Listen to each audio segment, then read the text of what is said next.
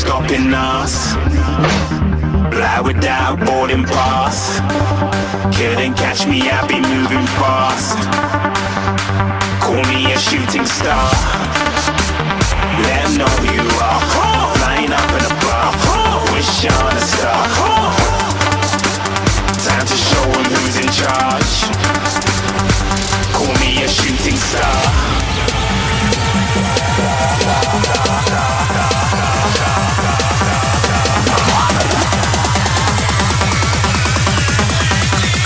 Shooting stars. Didn't even get to cross. Good evening, BTC. This is your boy, DJ Barbecue. We have a very, very, very special guest. We have the owner, operator, CEO, the big boss, Mercer Sage. Mercer, thanks for calling in. Oh, you're welcome, DJ Barbecue. Happy to be here. So, you're the owner, operator, and the big boss, like I said, of the Elite Wrestling Initiative. For the viewers and the also listeners, explain and give them a little back history. Oh, well, yeah, the Elite Wrestling Initiative, we started that on Black Friday in November 2011. So we've been kicking around for a while now. And, yeah, I myself have been wrestling for, it's going on 11 years. It will be 11 years in December. And I was just really happy to have the Elite Wrestling Initiative around this long, considering so many other companies come and go so quickly in this state. So tell us a little bit about yourself on what attracted you to professional wrestling to the point to where now you run and own and edit your own promotion. Oh, okay, yeah. I got into wrestling back in the early 90s, and I kind of got into that with, well, my best friend got me into it, and I was one of those people that, you know, like to cuss down wrestling and say it was fake and all that good stuff, or bad stuff, whatever you want to say. Right. But he got me into playing the LJN game, Royal Rumble. For, yeah, I remember that one. And when I got into that, then he eased me into watching wrestling as well. And once I got into Bret Hart, that's when I started becoming a real fan of professional wrestling. I was just going to ask you which wrestler at that point really caught your eye. You said Bret Hart. What about Bret Hart did you what resonated with you? What stuck with you? Well, first of all, what I really enjoy about wrestling itself is the artistry of exchanging holds and this and that, and Bret Hart was prominent with all of that stuff. He was well, I mean, not to reuse the term, but he was an artist. Right. And watching him is what really inspired me to want to be. I wanted to be in that. I wanted to do that. And I mean, there's just no comparison to what Bret Hart did out there. And not just that, but his character really resonated with me, and how Vince really pushed it in the WWF back in those days. And the storytelling was phenomenal, and that really pulled me in as a fan and made me want to watch more and more. Right. And the product back then was just really enjoyable to watch for me as a fan growing up, and that's what made me want to do this at the age of 13. Right on. They do say that the Calgary wrestling is kind of the blueprint of professional wrestling. I mean, there's a who's of names that are out there from Canada. Speaking of who's, which wrestlers have you had at your promotion? And is there any big names that you've recently had? The only big names that I've really brought in was Lisa Marie Verone, who I just brought in this year, and I had Mike Elgin a couple years back, and who else is that? Hernandez. I had him back in 2017, and he'll be coming back later this year yet. Oh, so. That's very cool. So when do you usually run your promotions? Do you do them 3 times, 4 times a year? I usually like to run shows every other month, but lately it's been more like every 6 weeks. So a lot of my guys have been telling everyone we run monthly, which it kind of ends up being that way because of how 6 weeks runs. Okay. But I still say we run every other month because I don't like to commit to every month, even if that's how it seems on the calendar. Right. So from you being a So, performer, what is the difference from that to being a producer, an editor, and the owner? Those four different departments have to come with a lot of stress and a lot of time. Can you tell the listeners and the watchers what is different between all of them? well, I was going to say that the biggest difference is stress because that's really it. Whenever I work a show where I am not, producing or promoting or in any way, shape, or form, I'm just wrestling. It is like the best thing ever because all I have to focus on is the one little segment of the entire show. That one match is all I have to worry about. But when you're running the entire show or you're producing, you have to look at the entire picture. So you might, as a wrestler, you're focused on this one little segment that creates the whole piece. But as a promoter or producer, you got to see the whole piece. And these little segments are just, one other piece to a more significant entire masterpiece, if you will. Right. And that as a producer and promoter, well, producer and I guess director would be a better way to say that. That is what the biggest difference is between that and being a performer. Performer, you just come in and you get your orders and you go and you take care of it. As the producer, you're giving the orders. You know what you want to see, and you have to tell all these other guys, this is what I want in this segment, this is what I want in that segment, and da da da da, and hope that it all comes together and looks good as an entire piece. Right. With your experience in professional wrestling and the independent scene, who trained you? Who did you idolize that helped you work your way up to this point of having your own promotion? Well, who I idolized and who trained me are two different people. Okay. I idolized Bret Hart, but I was trained by Ernie Ellis, former AWA wrestler, Oh, right on. and his son. And then I was also trained by a guy named Brian Walter from South Dakota down there as well. Oh, right on. Um, some of the promotions have different titles.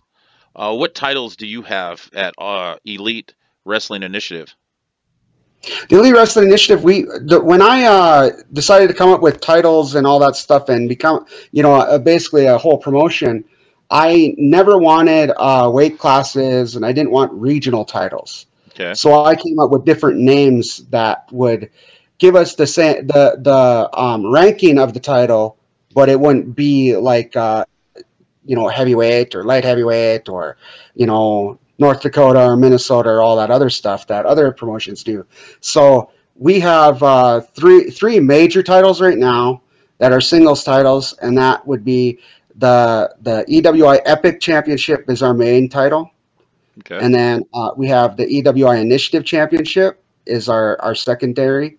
And then the third one is the Diamond Championship, which is like a 24/7 title, Okay. defended at all times.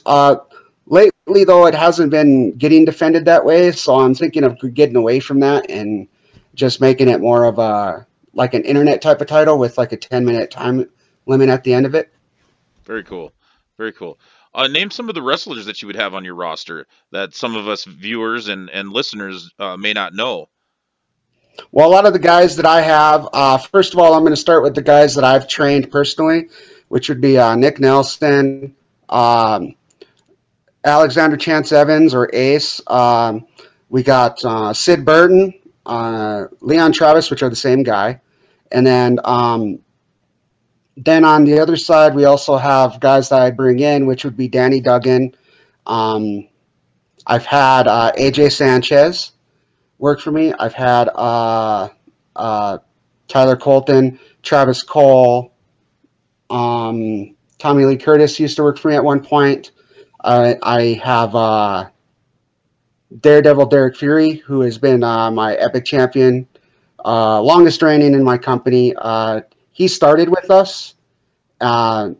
So, I mean, in theory, you could say he's an EWR original, but I met him when I worked in Northern Outlaw Wrestling. Okay. So, what are some of the things that you did with Outlaw Wrestling? well, that's where I started because Okay. I started training there with them when Ernie Ellis was there, Okay. and I started at their premiere event, which was in December 2008, and I was with them for a couple months, and then this whole thing went down that was very kind of like a shakeup on getting certain people out of that company and whatnot, and I ended up leaving as a part of that. Okay. So then I ended up in Dakota Pro Wrestling with Brian Walter and Ernie Ellis. Very cool. And yeah, I mean, yeah, and then yeah, it was a crazy time back then. With everything that you've learned all the way up to now, Hmm. what are some of the things that you might feel that are similar to what the mainstream wrestling is today? Mainstream wrestling is today. That's very tough because I try to do things against mainstream. But I guess if I had to say it, it'd be a lot of the guys I bring in from Canada, like Danny Duggan and his boys. A lot of them do a lot of things that I feel are very mainstream Okay. to today's viewers, and I think that's exciting for a lot of people that come out. I also like because like he brought in Mentolo, and he's really I think he's worked out in Japan at one time or another, and he's really good. Uh, yeah, One of the things that some people might ask, uh, the old territory days. Do you function like kind of like the old territory days, to where you go outside of the area, or do you mostly stay in that North Dakota area? yeah, I pretty much function like the territory days, where I stick to my area. Um, I consider my area like central North Dakota based, pretty much. Very cool. Is there any stories that you could tell us that you've that remember from the times that you've been in professional wrestling? Stories like I don't know. I mean, my stories are I'm very pretty much stuck on running my show and whatnot. So I think a lot of the fun stories that wrestlers always tell, I tend to either be out of it or I'm the disciplinarian of them. Right, right. So I'm Um, always making the rules to keep like things like ribs and all that stuff under control. right. And yeah, because I know of one guy that got ribbed pretty hard. He was one of my new guys, and he got ribbed by one of Danny Duggan's guys, and I got really mad about that, and because it started interfering with my work on what I was doing, and I remember hooting and hollering pretty good about that. So Right. A lot of people don't realize that there is a lot of ribbing. You got a group of guys and gals together. There's always going to be jokes, and then some people take ribs a little bit too far, but you always will have that, and a lot of people don't understand that. well, What are some? this last show on a rib, this last show, one guy got his they hit his suitcase, Oh, and then he ended up leaving the show without a suitcase. oh wow. So, us when we cleaned up the we tore down and we packed everything up and got ready to go. We found this extra suitcase, and we're like, "Well, whose is this?" So we were trying to figure out whose it was, and finally we got a hold of somebody that was headed that direction, and they came back and grabbed it for him and took it with them. Right But yeah, I on. didn't find out that it was a rib until like the next day. Has there been any female wrestlers within the Elite Wrestling Initiative? Yeah, we booked Lisa Marie Verone earlier this year, but we've had we booked Desi Derada a few years back, and we liked her, and then we brought her back towards like I think it was either at the beginning of this year or the end of last year, and then she became our Epic champion, and she's our current Epic champion right now. Very cool. When you're doing a professional wrestling show and you're traveling outside of your area, what are the things that it takes to promote that? Because some people don't understand that it's, not just social media. What are some other things that if somebody is like, well, I'd like to, try to do something like this, tell them and give them examples of what it would take? A lot of money. No, you need to, like when you're running an area that is outside of you or you can't get to, you have to either have people there to advertise there, or you have to go find time to go there personally and advertise there yourself. I guess the term in wrestling terms would be papering, which is like hanging up flyers and whatnot like that. I tend to try and go through either radio or outdoor advertising, things like that, especially when I'm going into a new area that I've never been to. Right. I like to use the term, you got to pretty much have boots on the ground and you got to walk around. My son referees every once in a while with the promotion down here in South Dakota, and he didn't realize that it took a little bit of work to do that. You see all the glitz and glamour of, it being on radio and TV, and there's a lot of work behind that. That just doesn't easily happen. And you find out that firsthand when you do that. Anything that you like watching today, if people are like, I wonder what he does to get his, kind of his ideas, his creative, juices flowing. What are some things that you look at that that helps you do that? Well, the only thing I watch today is probably New Japan. But other than that, I don't really get my ideas from them because I'm going the opposite direction. Okay. I get my ideas, or I get the creative juices flowing generally from the era that I watched growing up, which is the 90s. Right on. And I grew up in an era that isn't so popular among people because I like the new generation era of the WWF.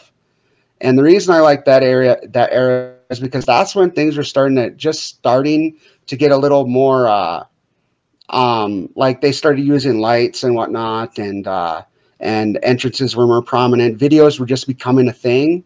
Like nobody understands that before then there was no videos. And I like the basicness of it, especially when in terms of today's technology.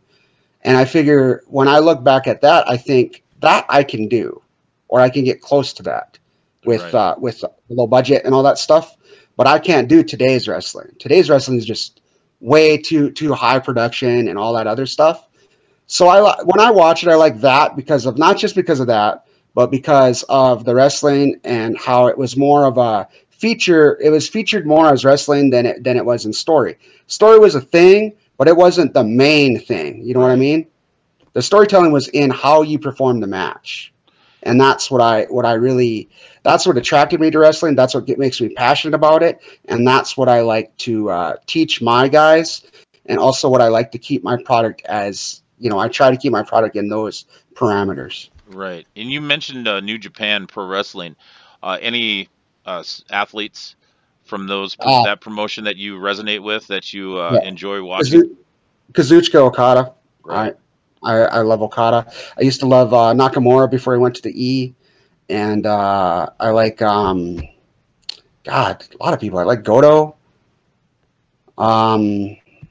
Who's that one dude that I like and everybody hates? I forget his name. Is it, God damn. I can't think of his name right now, but yeah. No. It's one of the lighter guys. The Juice? He's British. No, I hate Juice. Is it Zack Sabre? No, it's not Sabre. It's the other guy. Ospreay? Yes, Ospreay. Yeah Ospreay. That's a unique hybrid athlete right there. Yes. See, I like him because I hate spot fests, and he's a spot monkey. But for some reason, he can make the spots make sense in storytelling.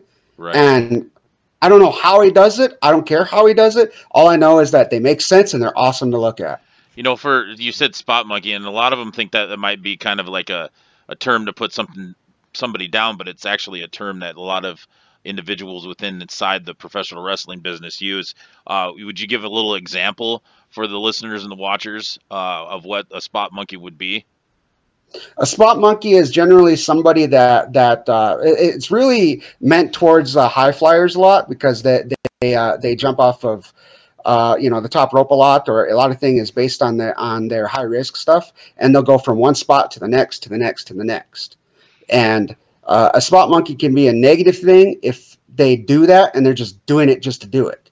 But if you make it make sense in the story, then that spot monkey is okay as far as in the wrestling business is concerned, because they can make it make sense, and then it's not so bad to be a spot monkey at that point. Right.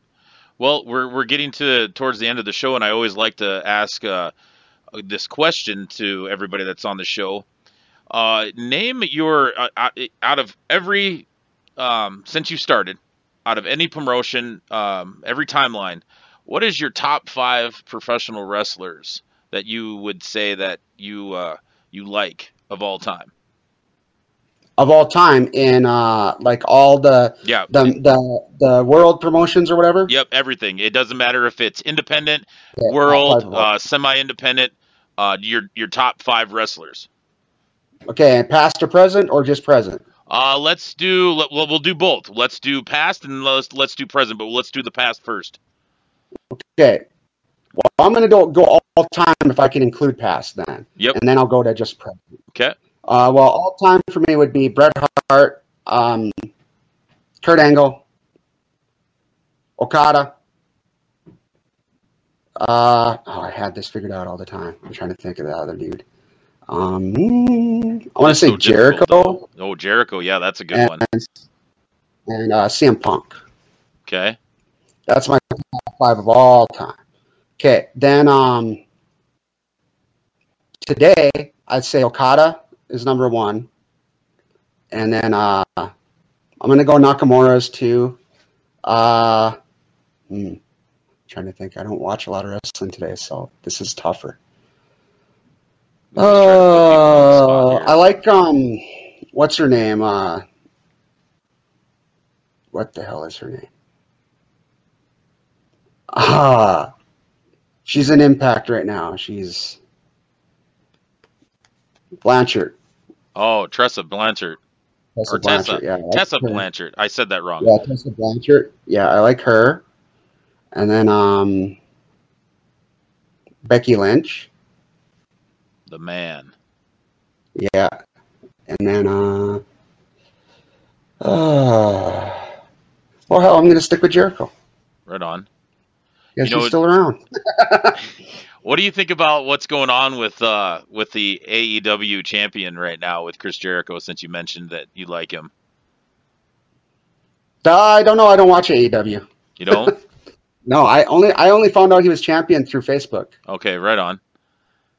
Right on. Oh, there's a reason why I don't watch it, by the way. Okay, let's hear about that real quick. Yeah, I keep getting emails from people trying to get a hold of AEW. And so I'm mad because their name is too close to mine. Oh, okay, I see what you mean. Yeah, I now looking at it on the screen here, I can see exactly somebody might be saying the All Elite Wrestling Initiative instead of just Elite Wrestling Initiative. No, yeah. It's not just that. It's like they think just Elite Wrestling. That it's just called Elite Wrestling. Oh, either so they think just because of the Elites right there. Yeah. Oh, okay. I see where and my thoughts are. Well, look at the brand. Look at the brand, because our brands are completely different. Right. My logo looks nothing like the AEW logo. Right. Well, at least that people. Hey, I always look at it this way. There's a lot of times that and I said I'm illiterate in the beginning here. Yeah. But there's a lot of things that I've done on purpose that I know how to spell the word, but I purposely spell it differently, and it's completely the wrong way. It's just to get people to talk. So I guess at least people will go to yours and see it, and it's just another way for people to recognize you and know that you're out there. Yeah, I guess that's one way to look at it. Even though it's a pain in the rear end, let's just be honest. It's definitely a pain in the rear end. Well, it makes it hard because when I get actual inquiries, I will not know if they're actually talking to me or trying to talk to Cody. Yep. You look at it at a business side. Yeah, I get what Yeah, you're saying. that's when I have to be like, okay, who are you trying to talk to right now? So that's where it's a pain in the ass. Well, you could just be like Ryback and then, change his name to really Ryback Reeves. And, you could just say that you're, Cody Sage, just make it even more difficult. No, I'm not changing my name. Like my thoughts are they should change theirs. It's like I had this name first. Right. Well, for myself, DJ Barbecue on BTC Uncut Live, Mercer Sage, I appreciate you coming and calling in and telling us about your promotion. I wish you all the best. You've inspired me to know a little bit more about the brother up north, which is North Dakota, because I live in South Dakota. Is there anything that you would like to pretty much promote right now at this point? Well, we have a show coming up in Minot, North Dakota on October 26th, and we have Desi Derada coming down to defend her Epic Championship against Shane Foster. So we're pretty excited about that. We also have on November 22nd and 23rd, we will be having Hernandez coming in for that show in Jamestown, North Dakota. So these are big events that we want everyone to be talking about. Right on. Just go ahead and repeat that date one more time so people will actually hear it. Okay, we're October 26th, we're in Minot, and on November 22nd and 23rd, we are in Jamestown. And we have Hernandez coming to the November 22nd and 23rd event in Jamestown. You don't want to miss it. Very cool, very cool. Well, Mercer, it's been a pleasure of mine. I hope you have a good time and nothing but success for you, my man. All right, thank you. Yep, have a good one. Bye, everybody. You too. Shooting stars. Didn't even get to cross.